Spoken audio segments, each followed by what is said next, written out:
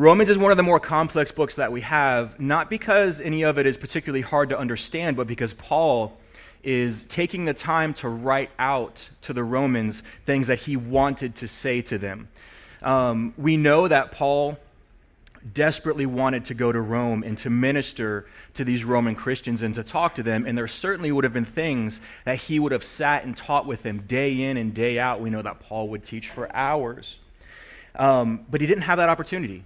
Not yet at this time. And so he was writing out all of these things that he wanted to say to them. And so the things that he might normally say in person, he's saying in a letter, and that's why it seems so complex. But really, it is a theological treatise, a manifesto. He's writing it to everyday Christians, everyday people, both Jews and Greeks, and he wants them to understand the true nature and character, not only of God, but the nature of redemption through Christ. And that's why he goes through these great pains to explain things.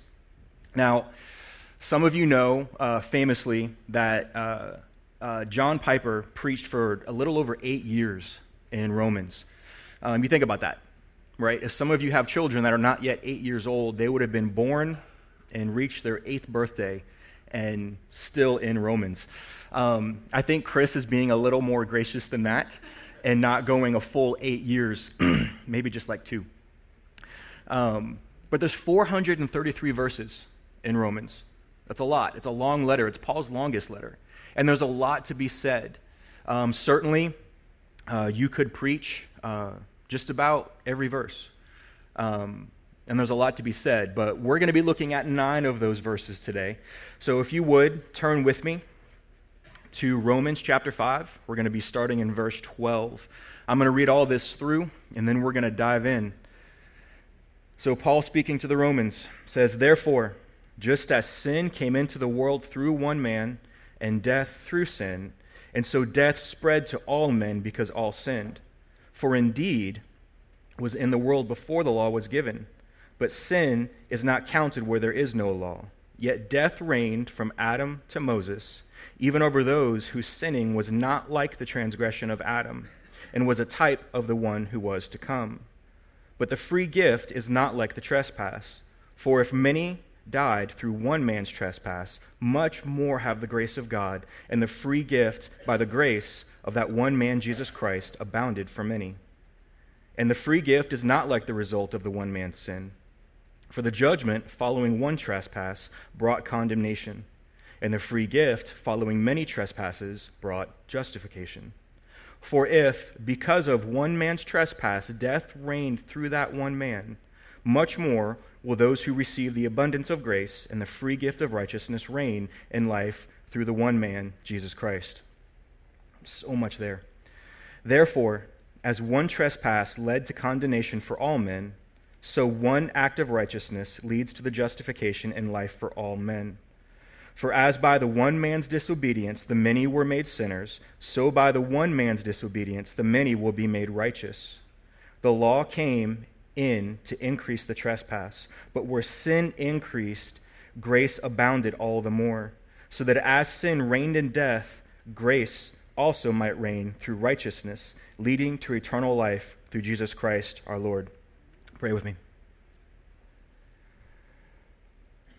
Father, there are times when reading your word absolutely brings us joy, and there's other times when it brings us concern, and there's times when it causes us to stop and really contemplate who you are and how we are in relation to you. And Father, this is one of those times where we must stop and pause and consider how utterly holy you are and how utterly gracious you are and how utterly sinful we are. And there is no in between. Father, I pray that you would fill our hearts with this good word and that our minds would be transformed. That the Holy Spirit would lean in close and help us to understand these words. I pray this in Christ's name, amen. So there's a lot there. And I suspect if you've heard this preached before, you might have heard it said that this is a hard text. If you've read a commentary, you're going to hear that this is a hard piece of Scripture, that it's confusing, and I'm sorry for that because it's not. It really isn't. But what it is a summary of covenant history. Paul is laying out for us something that a lot of Christians then would have understood and known. And there's a principle when you're reading Scripture that you have to apply, and it's what did the original writer intend? What did Paul intend? What did the original hearers understand? And then you also have to understand, too, this is written to us. It's Scripture. It's inspired. So what is the Holy Spirit talking to us about, right? We're not Romans. We're not living in this day and age. We don't have the same problems and situation in life. So what does it mean for us? And it's not that Scripture is, ever evolving, but it meant the same thing to them now, or then, as it does to us now. But how? Paul was a master rhetorician. He was a logician. He was very systematic in what he did. So he always took the time to build a case.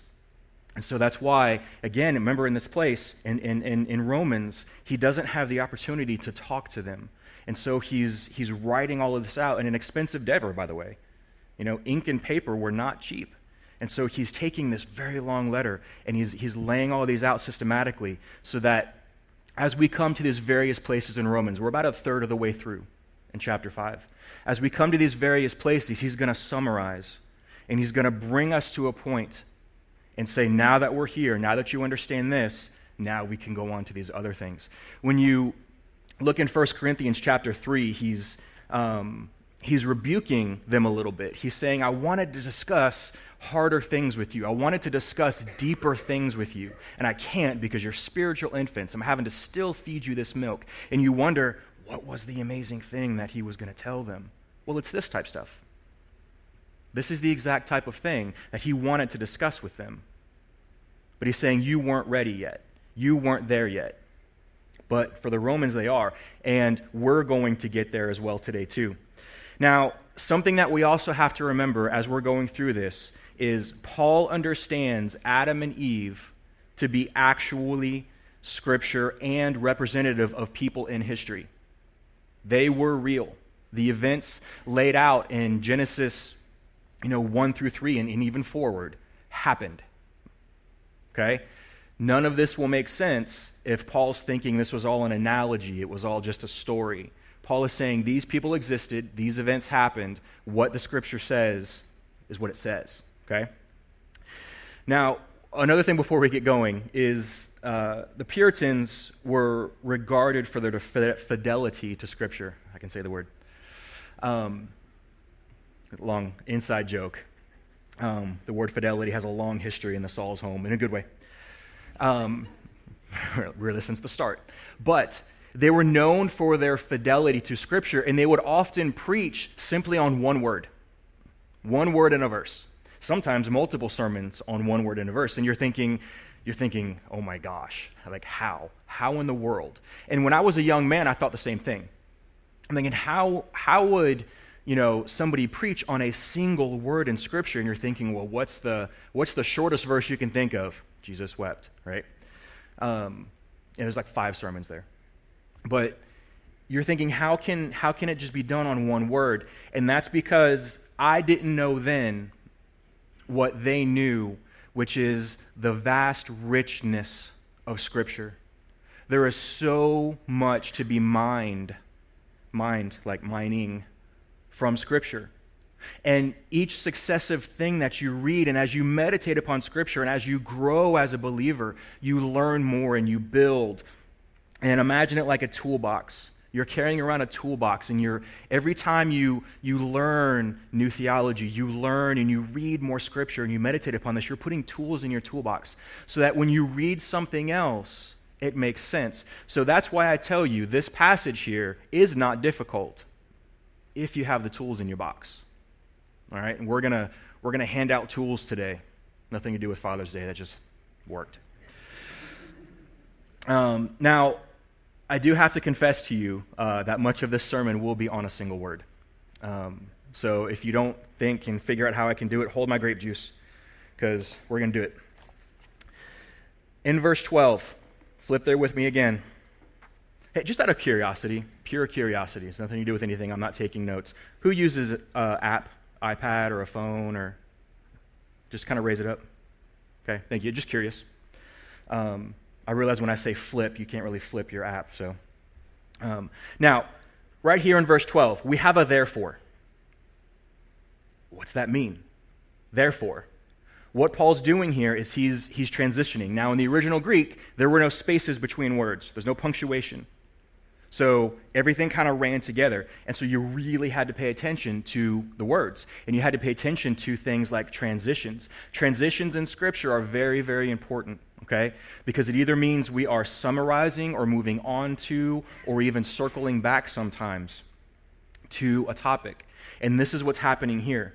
So let's look at this word therefore. Let's look at how every piece of Scripture has meaning and intent, and let's see what Paul wants us to do. But first, when we're looking at therefore, what we have to do is understand we've already been through almost 5.5 chapters of Scripture. So let's look at, just a real quick again, a summary of what we've looked at in Romans so far up on the screen. And by the way, I gave you blank pages today just for notes. You don't have to draw pictures or anything. But I just don't have fill-ins. I'm not very good at those. All right, so in Romans chapter 1, Paul points, now obviously this is very summary, okay? Paul points out that Christ is prophesied in Scripture, that the gospel of Christ is the power of God to salvation for everyone who believes, that the just, that is those who are declared righteous, shall live by faith. The righteous, those who give in to malice, must face the wrath of God. It's pretty heavy for an introduction. Chapter 2, those who judge others are themselves condemned. God will judge the moralists because of their works and that they fall short of God's perfect standards. Those who simply do quote-unquote good things that really just benefit them because it makes them feel good. That God is impartial, judging those who have heard the law and those who have not heard the law. The idiom phrase there is, ignorance is no excuse. And then we cover circumcision of the heart in the spirit is more important than circumcision in the flesh. Chapter 3, man's unrighteousness demonstrates the righteousness of God. And then we have this very interesting phrase by Paul. He asks the question, does this mean that we can be sinful so that good may come? And he says, certainly not, absolutely not. He goes on to say that the Old Testament witnesses to the universal depravity and guilt of mankind, that the law cannot save us from our sin and the penalty it deserves. The death of Jesus satisfies the righteous judgment of God, and that sinners are justified by faith apart from works. And you'll see in an asterisk there, we're going to come back to that because, as I said, Paul builds upon himself, and he's actually going to start referencing back to previous arguments in chapter 3. Let's look at chapter 4. Abraham was not justified by works, but declared righteous through faith. We're going to come back to that as well.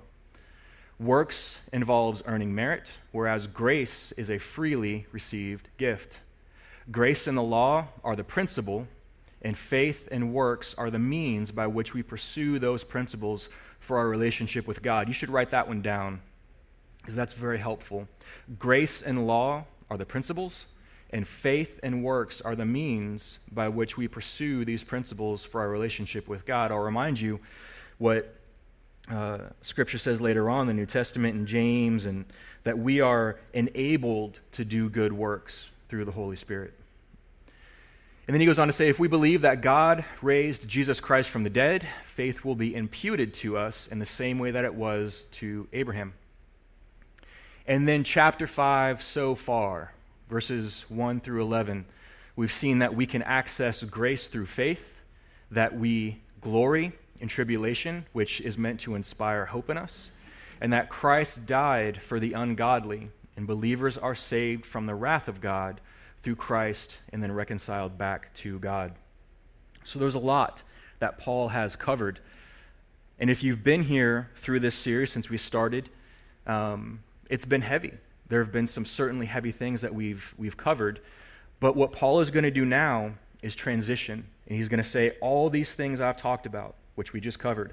All these things that we have studied and I have labored over, and you can imagine Paul sitting there trying to figure out how to write this down. How do I express and convey these deep theological truths, this goodness and the holiness and the righteousness of God and our decrepitness? How do I write this down? And he does it just here. So that's that. Now, I told you before that Paul assumes that the events in Genesis are in fact real. They are historical.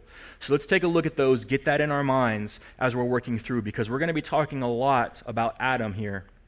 And so I think we just need to spend just a minute or so in covering perhaps what Paul was thinking about. So if you turn to Genesis chapter 2, now this is the pinnacle of creation, right? We've had everything else is created, and God makes man. He makes Adam and he makes Eve. He sets them in this perfect garden. And he initiates a covenant with them. We're going to talk about covenants here in a minute. But he initiates a covenant. And we'll talk about it. It's called the Adamic covenant or the covenant of works. But here's where it comes from.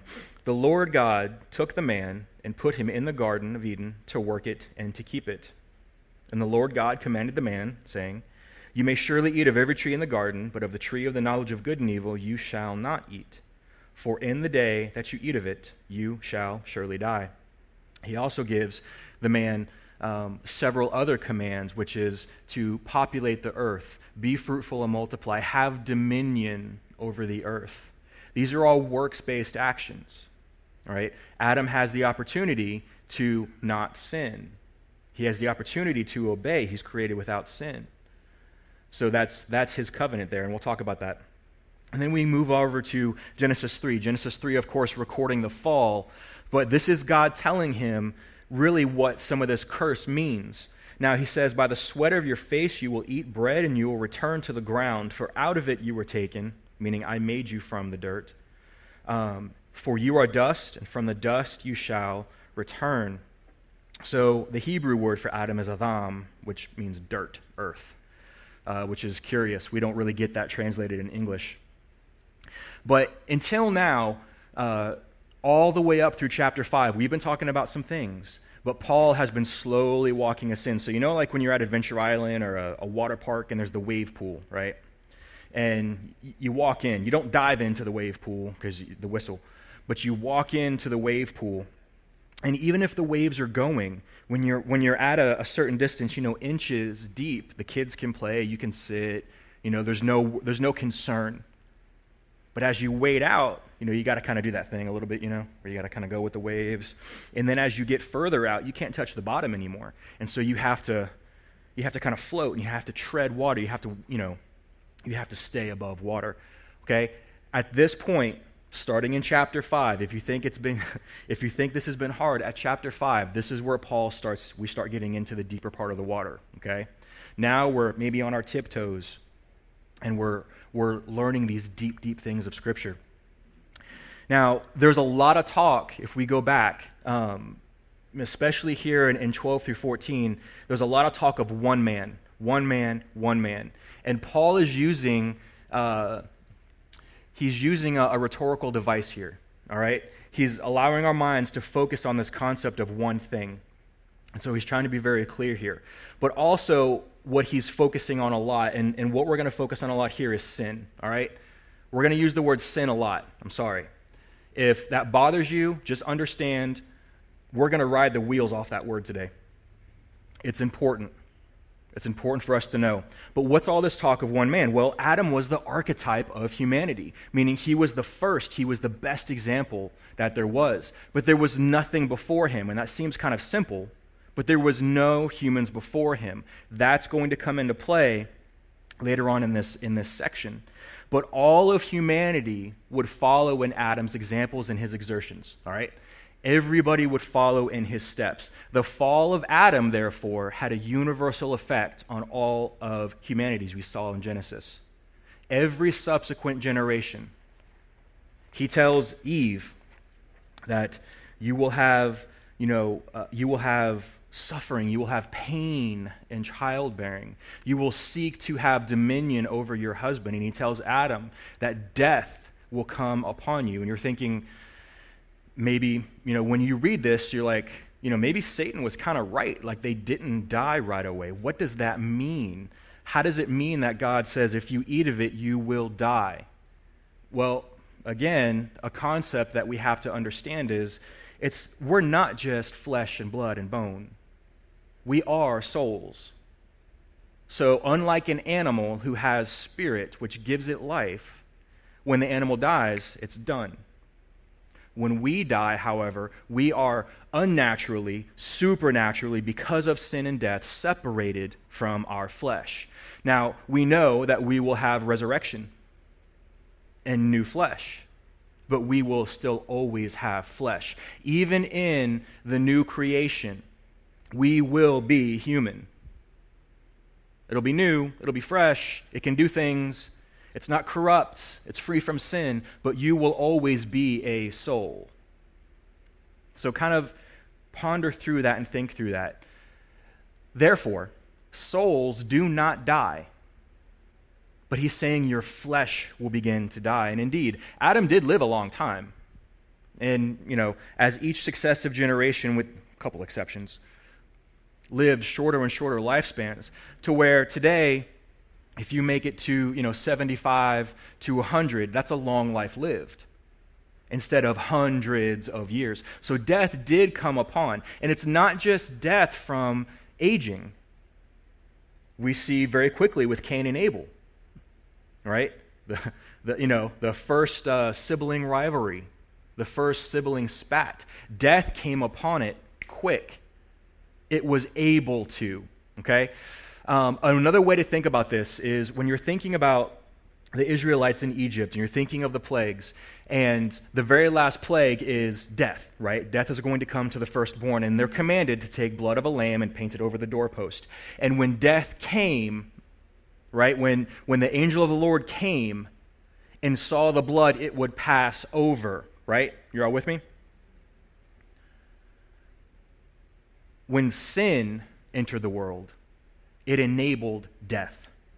So think of it really kind of like Passover, except there was no blood yet. And that's where it says death reigned. Death had the ability to do what death does, which is to kill. Sometimes through natural process, sometimes through dubious means, but death is now possible. Okay, and that's what it means. Now, when we're talking about Adam's sin, when we're talking about Adam's guilt, we have to come upon two theological distinctions that, again, Paul is working on here. And one is called federalism, all right? So let's take a look at this real quick. So federalism is this, not like the U.S. government, because some of you are like, I ain't no federalist. But biblical theological federalism looks like this. Every human is descendant from Adam and Eve. We're all good there.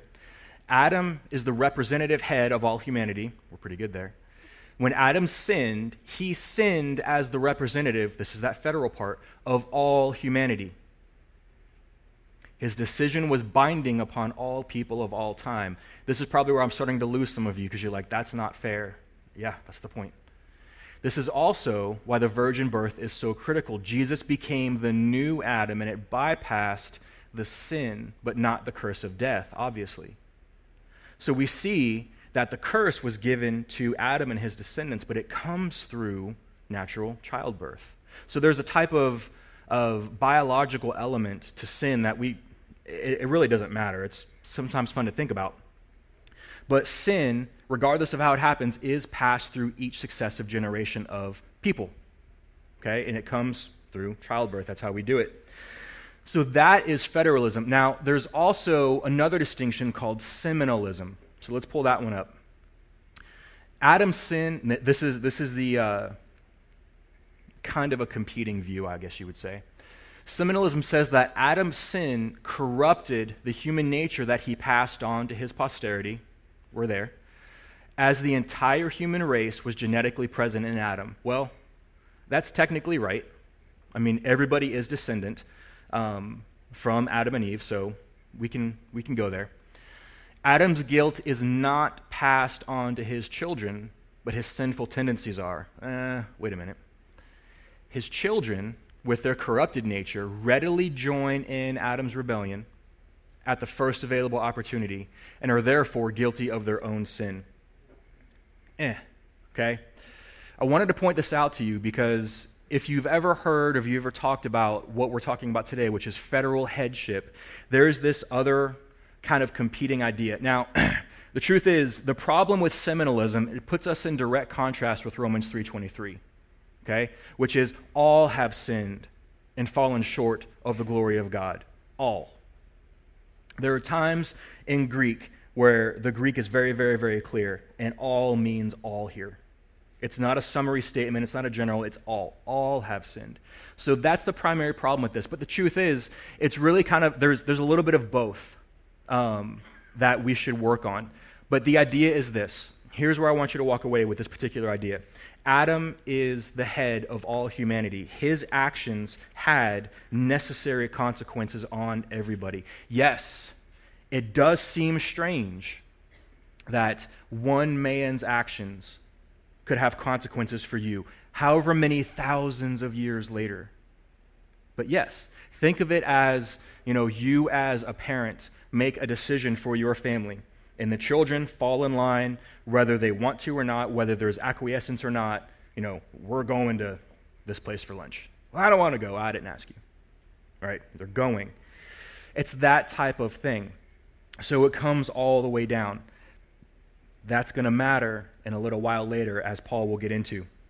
The next thing we have to talk about in order for us to even get past the word therefore is covenant. All right? Covenant is the theme that runs throughout the entire tapestry of Scripture. All of Scripture points to Christ. All of Scripture is about our need for redemption, and that redemption comes through Christ. But there's a common thread, and it's covenant. Covenant is the theme of Scripture. Now, that's a word we don't hear very often. We hear it maybe at Christian weddings. It sometimes is used in a legal sense. It is a legal term.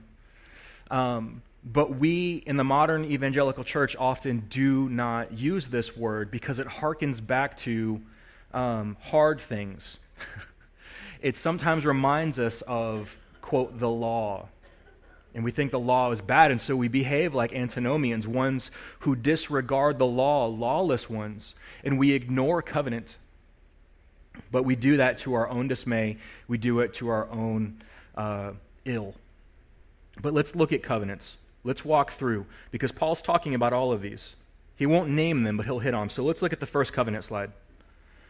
Now, we talked earlier, the very first covenant, the very first covenant with people was between Adam and God, and this is also called the covenant of works, but we can also see even within the Trinity, they covenant with each other, which is really interesting to see. So covenant is important to God, but with the Adamic covenant, Adam was required to obey God, this is the works, in order to secure God's blessing. And what was he required to do? Or rather not to do? Don't eat from the tree. Be fruitful, multiply, have dominion over the earth. And in one fell swoop, he misses them all. He misses the mark on all three in one shot. Okay? When Adam failed, he brought sin and the curse of death into the world, and the curse spread to all humanity because all humanity is descendant from Adam. We just saw that in our previous federalism and seminalism slides. The next covenant, now, we have with Noah, called the Noahic covenant. Now, this is the framework in which creation will be preserved by common grace until the fulfillment of the promise. Common grace is something we'll talk about really all throughout Romans. And this is God's staying hand on creation. Yes, things are crazy. Yes, things seem out of order. They seem chaotic. But think about what that would be if God removed his staying hand. That's common grace. And when we see, the ark settles on the mountain and the water, recedes, and, the animals are let out and the trees are growing and and God's talking and he says, no more again will I destroy the earth by water. And then we have what? The rainbow, right? As a sign of the promise, but also a remembrance of what had happened. And that particular thing was a sign or a seal of the covenant. So rainbows even, I mean, it's silly, like you just, oh, rainbow, and you're amazed by it because it's gorgeous. But that's the Noahic covenant. The next one is the Mosaic covenant. Now, and I hope in your mind, you're tracking all through Scripture here. But in the Mosaic covenant, this provides the necessary regulations and legislation for the community that had grown from a family to a nation. So it was Abraham's family, and now they were a nation. They had come out of Egypt. They were in the low millions of people. God provides full revelation of the nature of the necessity of the response owed to his covenant grace.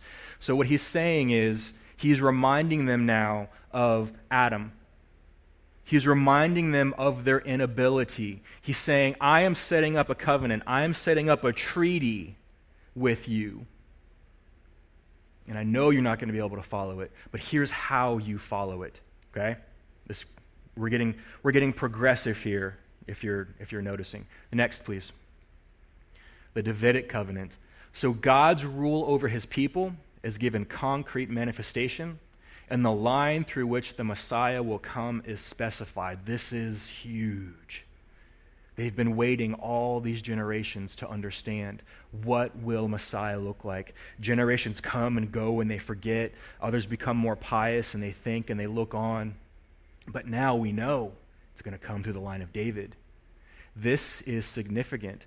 Even Jews today will talk about the line of David and how great King David was. So the Davidic covenant is another progression. Next, please. The new covenant. This, of course, is where Jesus is in the upper room with his disciples the night he is to be arrested, and they are celebrating the Passover feast, and they have food and they have drink, and he at some point stands up or sits up, and he shows them this wine is like my blood, and this bread is like my body, and take it. And he's trying to explain to them, he's giving them a visual representation of this new covenant. And this is one of the reasons why we take communion or the Lord's Supper. We're remembering. We are, in a sense, toasting to the new covenant, to the new kingdom. We're acknowledging, we're proclaiming victory in it. But Jesus sets up the new covenant. So Messiah appears and accomplishes redemption for his elect. The Father brings to fruition the type and prediction of the earlier covenants. Remember, each covenant was progressively working towards Christ and away from Adam. The Holy Spirit seals the covenant and secures it, and Christ is covenant bound to claim his bride. That should be a deep assurance for us. That God not only says, I will come back for you, but then binds himself covenantally. Jesus contractually obligates himself to come back and to claim his people.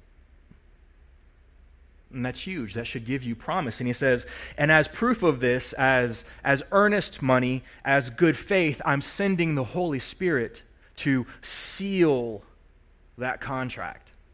So God is saying, I hereby promise to save you and to come and retrieve you. And I'm also sending God to make sure that you don't fall away, that will happen. So think of it like this. If it was a business contract, there's usually a upper and a lower party in a contract, right? Somebody is agreeing to do something in order for somebody else to agree to do something. Sometimes it's a contract between equals, but usually there's an upper and a lower. And it would be as if the upper said, I will give you these things if you do these things. However, I know you can't do these things. So I myself am going to go out of my way and use my resources to ensure that you can fulfill your part of the contract, so that then I can, in turn, bless you. Okay? Think of it as I can make you rich, if you will. All right? Not that God is going to make us rich. But that's what he's doing in the new covenant. But the sermon isn't about the new covenant, but it touches on it, okay? So again, the covenants are various phases of this redemptive scheme.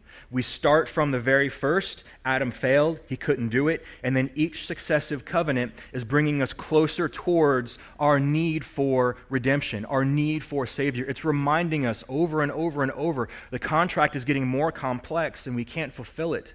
Until Christ says, I have come to fulfill it, because he did not come to abolish the law. He came to what? Fulfill the law. So that's what we're seeing here, okay? Now, this single way of salvation, again, it's progressively revealed. We can see that in Romans chapter 4. You can write that down. Galatians chapter 3. Okay, Paul again is going to be reminding us of this progressive nature of salvation. Not that salvation, but redemptive history. So, therefore, now we can go into the text. All of that, again, was meant to bring us to this point. Paul is summarizing everything, and now we can get into properly this text. So we have this constant comparison between Adam and Jesus. If we're looking in verses 12 and 14 here, 12 through 14, this constant comparison. Just as sin came into the world through one man and death through sin, and over and over and over. And he's talking about sin, and he's driving home this point. What is sin?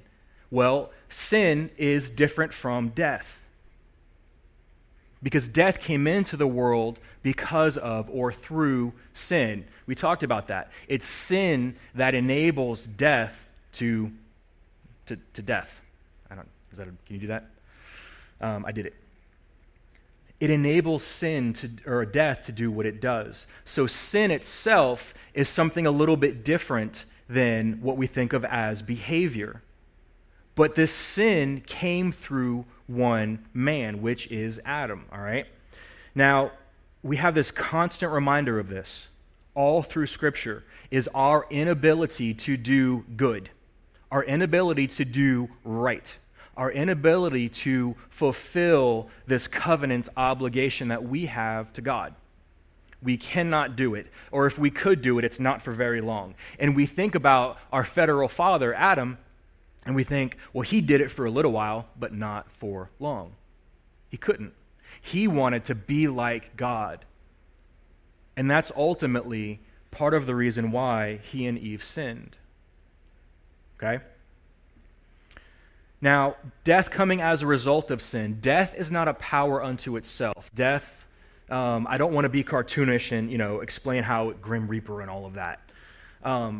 Death itself is not its own power. Death is a result of sin. Okay? Death is not on equal level with God. Because then God wouldn't be God. God would be a lowercase g, God. And death would be capital D, death, okay? So death comes as a result of, now, death spreads to all men via the curse. And again, this likely has some kind of biological, implication here. But what we do know is that regardless of one's personal morality, sin is going to be the result. It's an opportunity. We will take the opportunity every chance that we get. And if we take a course and do something good, it's because it benefits us. We do not do good just for goodness sake, okay? Without the power of the Holy Spirit, and we'll get there.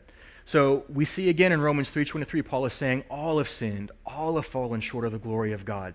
All are in Adam, is what he's reminding us here in this text. So Scripture also points out here, if you move down, that the particular type of sin that Adam undertook is sinful, but also other types of sin. So, the sin itself wasn't the eating of the fruit. He had sinned before that. He had failed to have dominion over creation. He had failed to protect his wife. He had failed to acknowledge God as ultimate king. And so he'd sinned long before he put his teeth into that fruit. But that sealed it. Okay? And again, this all happened in rapid succession. And we also noticed too, I was talking about this with my class a week or so ago. It wasn't like Eve had run off and was, alone and, and was fooled. it says that she gave the fruit to Adam who was with her. So again, he failed there. He was there all along. They wanted to be like God, which is a big problem for them. All behaviors that transgress God's holiness. That's a big word there, transgress.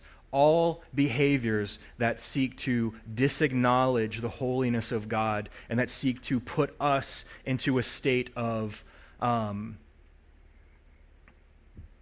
self-righteousness, a self-identified holiness, a holiness apart from that we have from God, is sinful. And you can sin in good ways, right? We tell white lies, right? It's a misnomer or a lie we tell to perhaps preserve the truth. You're like, what? Or to keep from having to explain a further evil. We have phrases, choosing lesser of the two evils, to which Spurgeon would say, I choose none of the evils. You can just not choose either one. But the point is, there are myriad ways for us to sin, and we're creative and we'll find them all. And this is where Paul is driving here in this text. He said Adam had a particular sin that he did, and that behavior, that character trait, that biology spread. I don't want to harp too much on the biology part, but I'm meaning it transfers through progeny. We are not just privy to that, but we like it, right? We will always go after sin the first opportunity we get. Back to death, though. So death comes in really myriad ways. We've talked before. It can come through aging. It can come through accident. It can come through malice. It can come through a lot of ways, but death always does come. And we think this is a normal part of life, and I guess it has become normal, but it's not natural. We were not created to be that way. We were created with immortal cells. Researchers can see this. They can see that human cells appear as if they should be immortal. I don't know the mechanisms here. I'm not a scientist. But we can read about this, and they can look at human cells and see that they appear to be designed that they could go on and on and on and on and on, just forever. And so they don't understand why they die. I mean, sure, we can have reasons and causes, sickness and all of that, but they don't understand on a cellular level how cells could die of old age. It doesn't make sense. Well, there's a reason for that. And we don't have to look too deeply and use that as some kind of great apologetic. But the point is, death is not natural. That's where I'm going at here, and this is where Paul is bringing us. Something that is a bit difficult for us is talking about death, because it's so final. Sometimes, I think most of the time, sometimes, I think sometimes death could be a blessing, and it certainly is for the believer. And I think the hardest part is you think, well, what happens after? And we're very concerned about, how we will cope and deal, and that's normal. But for the believer, they're in glory. And so it is a blessing for them. But what we see in death is death does not just come eventually. Sometimes death comes very quick and very soon in life. And we see this in the death of young ones. Death comes even to them. So how can they die if they have not yet had the opportunity to sin? Well, this is what Paul is saying, is death comes as a result of sin, and that sin comes from Adam. Death itself is the sign of the curse, and it touches all of humanity, potentially. And I know this is hard, and I know for some it hurts. But what Scripture is pointing out to us is that we have to understand the unnaturalness of sin and the burden from Adam that we inherit. It is not easy, and it is not at all lovely and kind. And I think very quickly back to what Jesus says in Matthew is, my burden is light, my yoke is light. He doesn't say we're exempt from things, but this heaviness that we have from Adam, right? He's saying, you are no longer in me under this covenant of works. You can be under my covenant, this new covenant of grace. That's the lightness of it. That's the ease of it, okay? So even though we haven't had a chance at any given point to outwardly sin, we are still culpable of this sin. We are culpable with Adam, meaning we share his guilt regardless of if we were there or not. We inherit it. We get it from him. Paul is teaching us here that just as death itself is a sign of the curse, he'll go on in Ephesians to tell us that the Holy Spirit seals believers in their salvation. You will still die. We are still subject to the curse of death. Some, if Jesus returns today, we will not taste death as every human has. I think they estimate there's been something like 108 billion people that have ever lived on the earth. I don't know how they do that, but that's a pretty widely accepted estimate of population of the earth for all time is 108 billion people. We are not different in this generation because we have eye devices and technology and pills that can prolong our life. We will still taste death. We are still subject to the curse. It still is awful. And if Paul were to end it right here, it would just be miserable. But he says, wait. All of that, yes. But then he starts in verse 15. The free gift is not like the trespass. So, what do we do then? We move away from the sin of the one man, Adam, into the redemption that comes from another man, Jesus Christ. We get to observe Adam sinning and saying, yes, that's us. We are condemned. We are separated from God. Our souls have become corrupt, and we are subject to sin and therefore the curse of death. But wait, Jesus, what does that mean? Well, Adam's sin condemns everybody, and the sacrificial system that we see in the Old Testament is meant to, of course it is portending, it is foreshadowing, right, to Jesus and the sacrifice that he made. And of course we have the lamb and the Passover and all that comes into play, and all of that is covenant language, by the way. But what we're seeing here through the sacrificial system and subsequent covenants is that the utter necessity of holiness is there from God, and we cannot achieve it ourselves. We are utterly hateful of godliness. Yes, you are. The only good in you comes from the Spirit. It comes from God.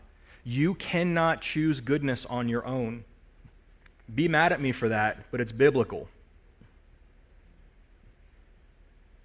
The goodness we have in us as believers comes from God. And the goodness we see in the world as unbelievers comes from God. It's that common grace.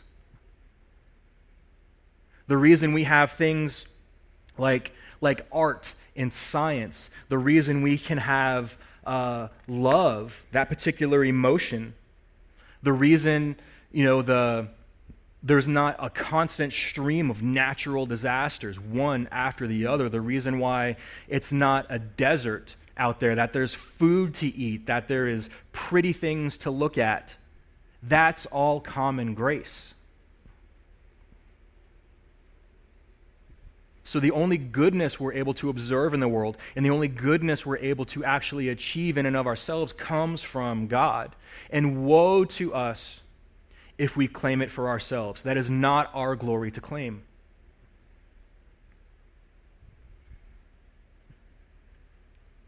Note in verse 16 that the free gift is not like the result of the one man's sin. So we spent a lot of time talking about how one man's sin, Adam's sin, transferred to all of humanity after him. But this free gift is not a universal application.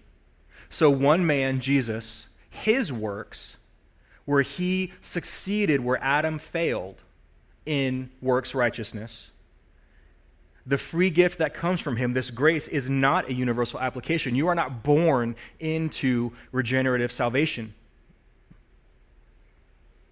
There is a church that teaches this, but it is not biblical. You cannot be born a believer. You were born an insurrectionist. You were born rebelling against God. It is your desire, it is your want, it's how we operate. But through Christ, we can worship, we can love, we can be changed. We don't change, we are changed through Scripture and the renewing of our minds and the renewing of our heart. That's where Paul's going here. So this free gift, it is not a universal transmission, but the grace and redemption that are applied to both the elect forward and backward in time. We saw this in the Abrahamic covenant and the successive covenants. Remember, I told you we would come back to this. It is credited to them as righteousness. So you're like, well, what about, the believers in the Old Testament before Christ came and before he lived a righteous life and before he died under the wrath of God and then rose and ascended? What about all the believers, all of the God-fearers, all of the covenant keepers up to that point? What about them? Well, we have it. In Romans chapter 4, Galatians chapter 3, even James chapter 2, it was credited to them as righteousness. Their faith is what mattered, not what they were able to do. So you might find yourself thinking, like Paul, I'm doing the things I don't want to do, and the things I do want to do, I can't do, and I keep finding myself in the same sinful pattern, and I think I cannot be saved. And the reason you're thinking that is because it's drawing you away from communion with God. Not that that's fully ever possible. God says, you cannot take out of my hand. But even still, you feel far from God. And that's where Jesus steps in and says, just like, with this new covenant, I will help you keep the contract. The Holy Spirit comes and helps us do good works. That being worshiping and seeking after Christ. Now, chapter 9 of Romans, it'd be a while before we get there, but it's going to deal specifically with the elect. But he's hinting at it now. And again, remember Paul, he's a systematician. He's building and building and building and building. And chapter 9 is going to be another one of these turning points where we're going to start to summarize again. Now, as we move to this last section here, verses 18 through 21, we have another therefore. I promise we're good. This therefore only has to deal with up to verse 12. Paul is reminding us again that the law increases the trespasses we commit.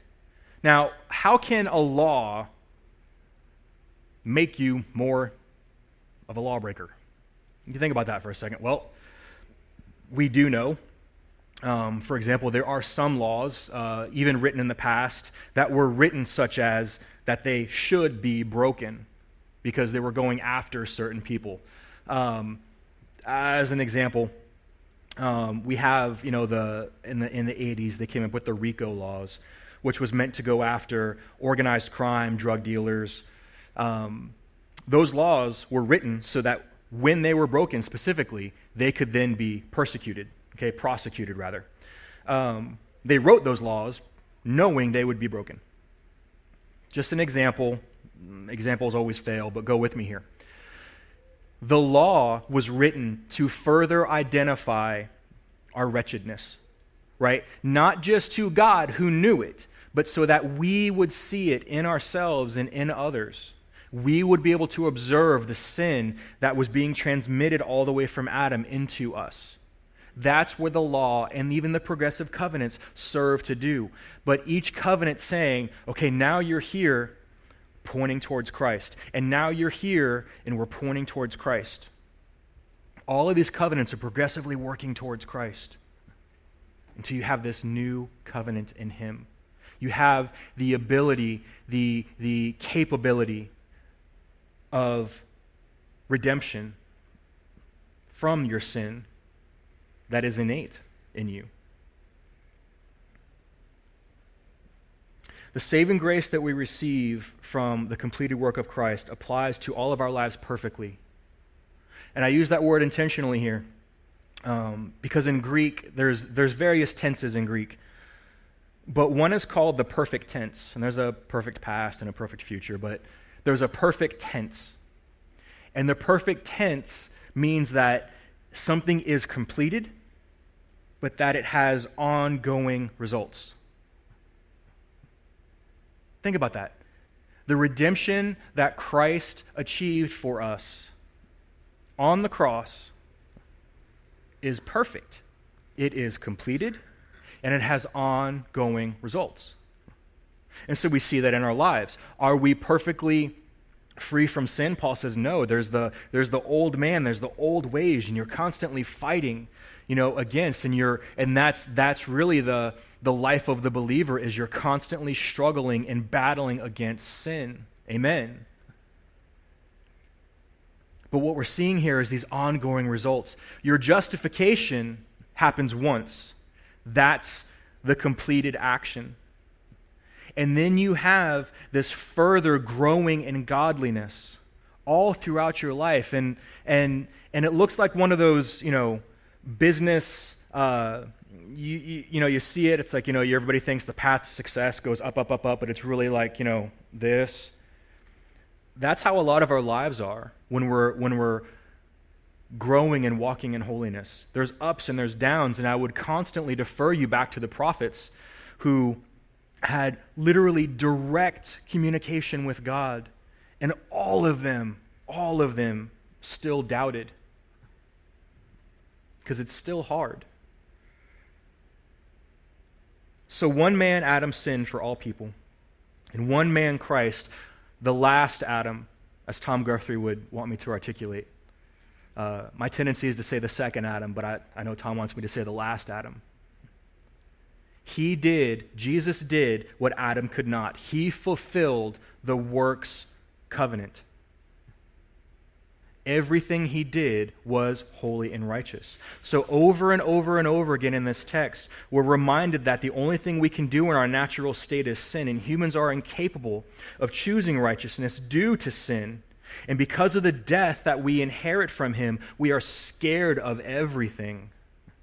Death looms over us. Even as believers, we're scared to die. So I wouldn't have lived my life, or what about my family? We have life insurance. I joke that my life is worth more, like I'm worth more as a corpse than I am walking around. We take precautions because death scares us out of living. But Jesus is saying, you do not have to fear death anymore. Yes, it will come, but you know what comes after. You know that I have sealed you against this spiritual death. That type of death will come to those who reject the gospel. That soul of the believer that is eternal and will live with God forever, the soul of the one who rejects the gospel will also live forever with flesh. And Scripture says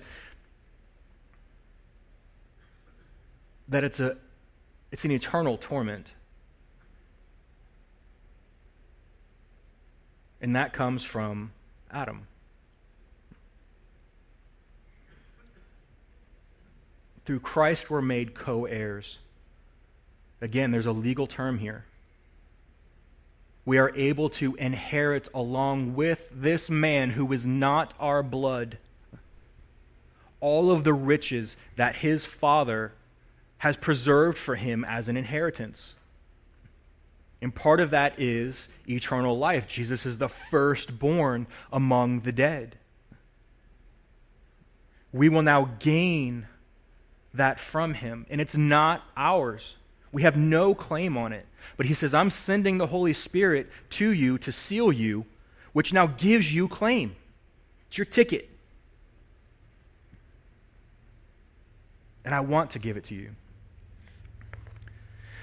It might seem impossible as we walk out of here today to think that there's one man that did something thousands and thousands of years ago and that we would be held in contempt for his sin. But let me say this. If you cannot believe that because of one man you are condemned,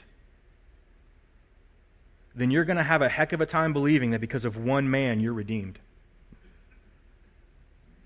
It's funny how Scripture does that. Scripture is recursive. It's always going to loop back to itself. And so we see this from the very beginning. One man, one man, one man, one man. And then Paul says, yes, there is one man by which we are saved. We often preach and we say, as a result of the Reformation, that great slogan, sola fide, by faith alone. And what that means is we are saved by faith and not works, and that's true, but the fact is we are saved by works. But it's not yours, and it's not mine, and it's not anybody else's. We're saved by the works of Christ. That's the whole point. Paul is going out of his way in this very lengthy section to say, because of one man you're condemned, because of one man's works you have been condemned, but also because of one man you now have redemption. Adam failed, Christ succeeded. There are a lot of things that we don't understand about the will of God. How and why he does things, and we seek to understand the mind of God. But here's the truth. They're really not meant to be understood necessarily. What we are meant to do is look at them, and it should drive us to worship, to reverence, to awe of him. He's God, and it's his prerogative to do how he does, but he does so for our best interest, but most of all for his glory. That's the new covenant. We have the opportunity now to glorify him in the way that he would be glorified. That should be our worship, and that should be how we understand this particular passage of Scripture. This is the gospel.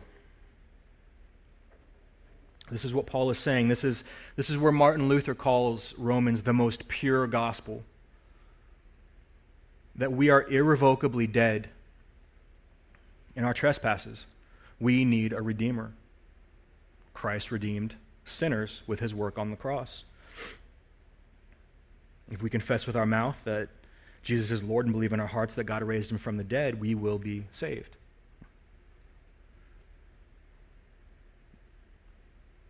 So it's a really simple equation.